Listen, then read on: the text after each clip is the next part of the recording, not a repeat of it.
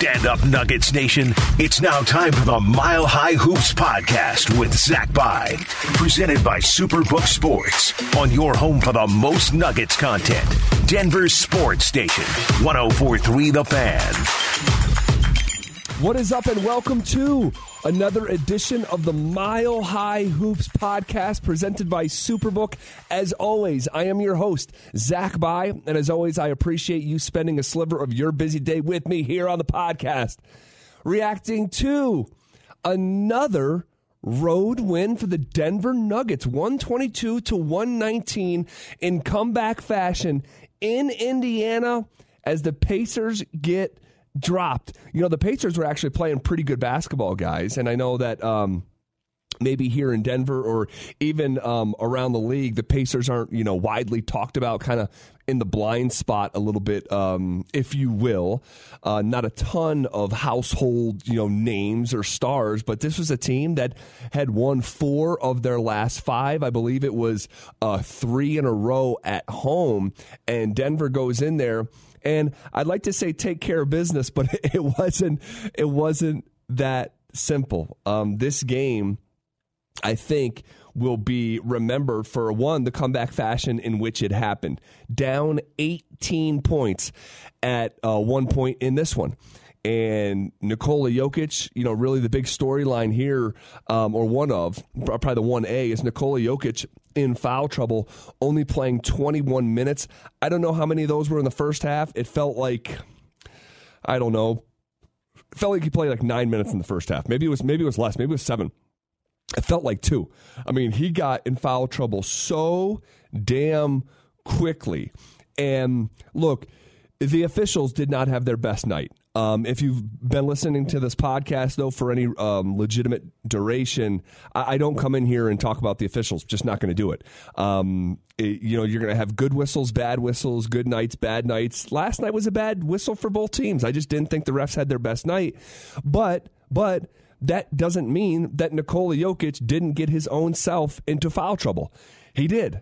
All right, and he's got to know better than that. And he left this basketball game. He left this basketball game with, I believe it was, have it here in my notes here. I forget if it was the challenge on Miles Turner on the and one, or if there was a foul immediately after that. I think the foul on Miles Turner, the and one, was his 4th foul. And I don't even think he should have been left in the game. Once he got, and this is, armchair quarterback stuff, I understand. But once your star player picks up his 3rd foul that early into the second quarter, and guys, there was over 6 minutes in the second left. He picks up his 3rd foul. Malone leaves him in there, and immediately, I don't know if it was the very next possession, but it was within 2 or 3 possessions after he picks up that 3rd foul. Malone rolls the dice, and now he's getting into that and one situation with Miles Turner. Mike Malone challenged the play. It was unsuccessful. I thought it was a bad challenge, and I didn't even need to see the replay. I didn't even need to see the replay to know that was a bad challenge. And then they show you the shot from overhead. And yeah, I mean, was it some sort of, flagrant foul or over the top or, just so obvious? No, that's why Malone challenged it. But that still doesn't make it a good challenge. Like, it has to be conclusive, overwhelming evidence to say, yeah, he didn't foul him. And that just was not going to be the case. It just simply was not going to be the case.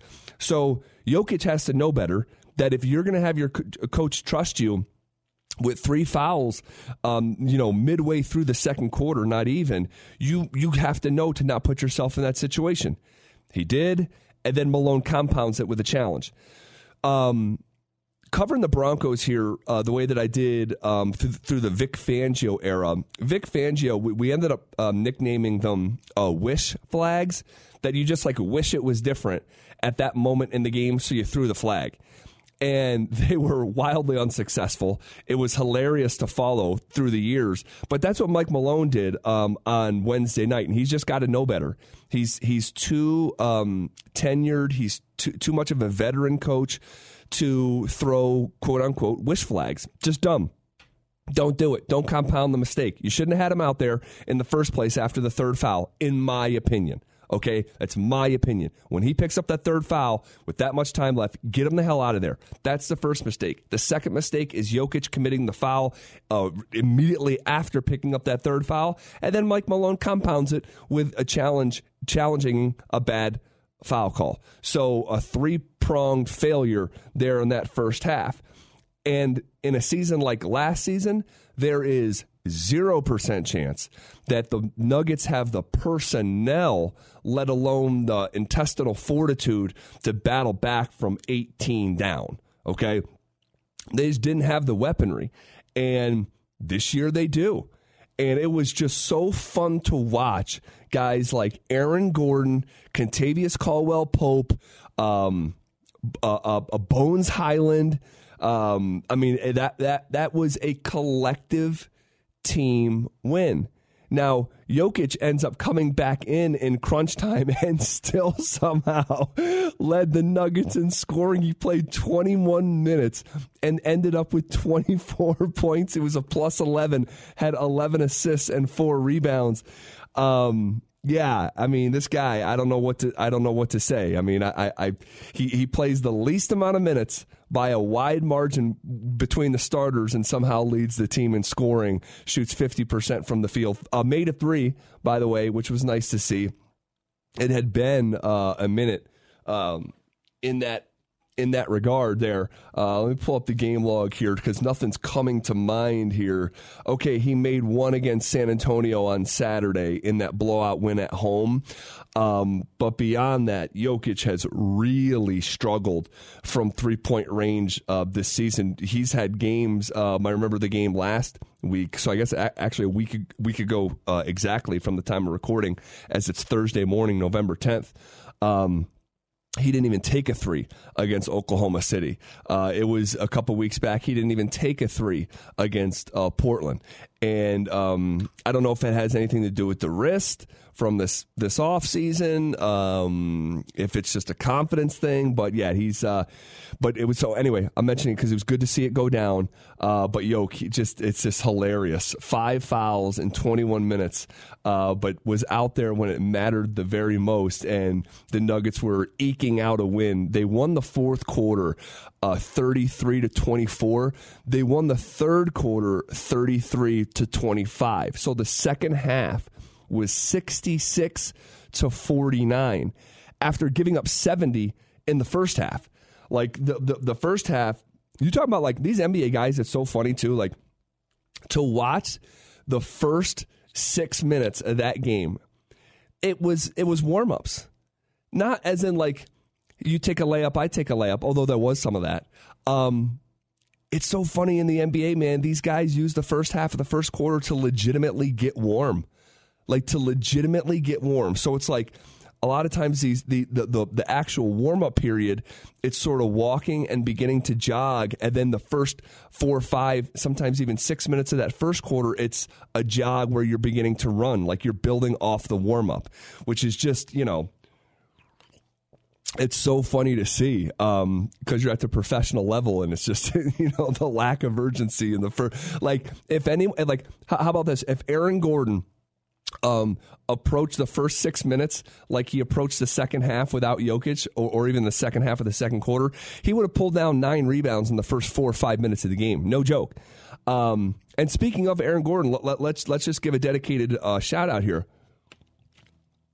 I thought of any player that accepted not the mantle, but rather just the moment of, Nikola Jokic we're not going to see him for almost like an hour of real time once he picks up that fourth foul with over 6 minutes left in the second quarter. I thought that guy just embraced the moment. Now sometimes with AG, he's so forceful that he can be doing a little bit too much, and you're like, whoa. Like you don't have to be taking the ball off the court right now, which he did that in the last game too. Actually, with other guys like, hey, I'm right here, outlet. It's like brings it all the way up the court, gets under the hoop, he snapped it to Jokic. This is in the last game for a wide open 3. So sometimes it's like, oh, don't do that. And it's like, oh, okay, it actually worked out. there can be some of that in AG's game, but I'll say this, I don't think they win without Aaron Gordon. I don't. He had a particular intensity on Wednesday night in Indiana and ends up producing 18 points and 16 rebounds. Gosh, I thought it was 17 in my notes last night. ESPN.com's box score has it at 16 rebounds, but also 6 assists for Aaron Gordon, a steal, getting to the free throw line. Like he went 7 of 9 from the free throw line. And that's where Aaron Gordon, like, he does have a package of moves that he's developed over time. He definitely did not have these coming out of Arizona. But he has this package of moves that he puts himself in a position where it's so compromising as a defender. Like, you have to either jump with him for a potential and 1, or you're sending him to the free throw line for 2, or you're just going to let him explode and finish. And he puts himself really in these awesome conflicting for the defender situations where he's ending up with one of those 3, an uncontested finish, an and 1, or he's going to the free throw line for 2. And you just saw that over and over again. And it was just, again, just great to see. Again, sometimes flirts with doing a little bit too much, like, hey, we're going to the step back 3 again, But I love it. Look, I'd rather, I'm about to paraphrase what my college coach used to tell me. Brian Bury, New York State Hall of Famer, the College of St. Rose at the Division II level, he would say, look, it's so much easier to pull a horse back than to try to get a horse going.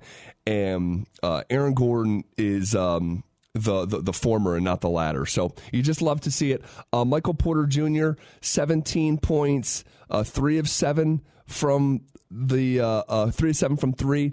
I thought it was going to be 4 of 7. His toe was on the line on an early 3, but he continues to shoot it well. Not the 50% variety that he had been shooting, but 3 of 7, like you sign up for that. Jamal Murray, didn't set the world on fire, but you're seeing his minutes, by the way. Look at Jamal Murray's minutes on Wednesday night in Indiana. And then you look at the San Antonio most recent game on Monday. He played 32 minutes and then followed it up with a 30-minute night. You look at the first handful of games of the year, clearly on a minute restriction, playing in the mid-20s.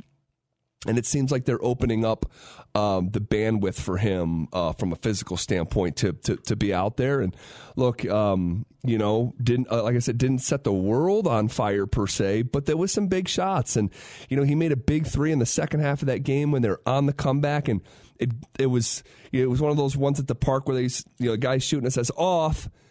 Right, off to let his people know, like, hey, this is coming off the rim, and then it hits off glass, and you say, Lee good. Off, Lee good. And that's what that was the sequence for Jamal Murray's high glass banking 3 when they were on the comeback trail. So look, you take the way you take it how you can get it. You've now won 4 in a row. You've started this road trip off, winning your first 2, and it's that's the baseline for a team like the Nuggets, who are trying to be in a championship conversation, who are trying to finish at the top half of the Western Conference. If you're someone like me who's very bullish on them, think they can win 55, 56 games this year, you draw a baseline of success for a 4-game road trip at 2-2, right? You got to go 2-2, but then you win those first 2, and you look ahead to the Celtics and then the Bulls. It's like, hey, we steal one of those, come back with a 3-1 record on a 4-game road trip. You'd be, I think, 5-4 on the road, and then you would be. Right now, they're 8-3. You love to see it. They've won 8 of their last 10, 4 in a row. That's tied for the longest winning streak right now, currently in the NBA. And you got a chance. Look, you got a chance to be 9-4 coming back from this road trip. That's a low-key big deal for where we're at in November. And especially, and we talked about this in previous episodes, like this month in particular is going to be the craziest travel month of the Nuggets season. I'm not going to reset it step by step. You can pull it up for yourself on the schedule to go back and listen in the archives there. Contavious Caldwell-Pope, I thought, was great with a capital G.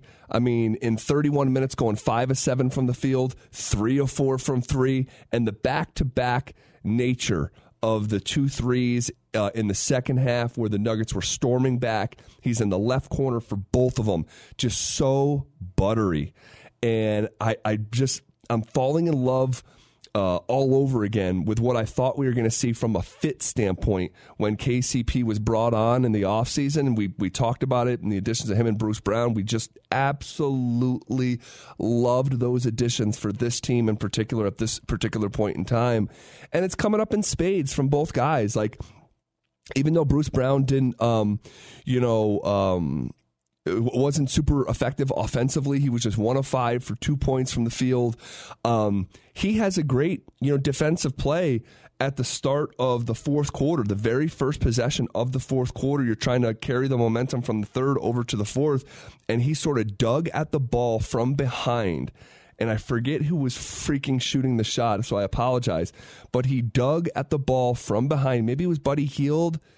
I forget. He dug up the ball from behind. The offensive player's in front of him, pulls up. Bruce Brown blocks the shot from behind and gets it out to Aaron Gordon, who ended up finishing an and one in transition. It was just an absolute tone setter for that fourth quarter. So although, Bruce Brown, we're not coming in here raving about him finishing games and knocking in a bunch of shots. He was a footnote to the game, but a very important one. And I think that's really one of the overarching takeaways of this game is that, this was a team win. This was a team win. This wasn't Jokic got in foul trouble, so Jamal went nuts, or Jokic got in foul trouble. And no, it was it took everyone. Bones Highland, and you look at the box score, and Bones was both good and bad. I'm not trying to do an overarching just sweeping Bones was great. He wasn't great, but situationally and time and considering the sensitivity of the time and the score and the comeback from down 18 points, Bones made plays. DeAndre Jordan made plays. Jeff Green, not a ton, although he did put Jackson on a freaking poster early in that game, actually in the first quarter, maybe midway through the first or whatever it was. But Isaiah Jackson made a mistake of jumping with Jeff Green. Even as old as Uncle Jeff is, just putting it on his freaking cranium. You just love to see it. But KCP, of course, made plays. We talked about Jamal, MPJ, Aaron Gordon. This was a collective win. And Michael Malone after the game called it a character win.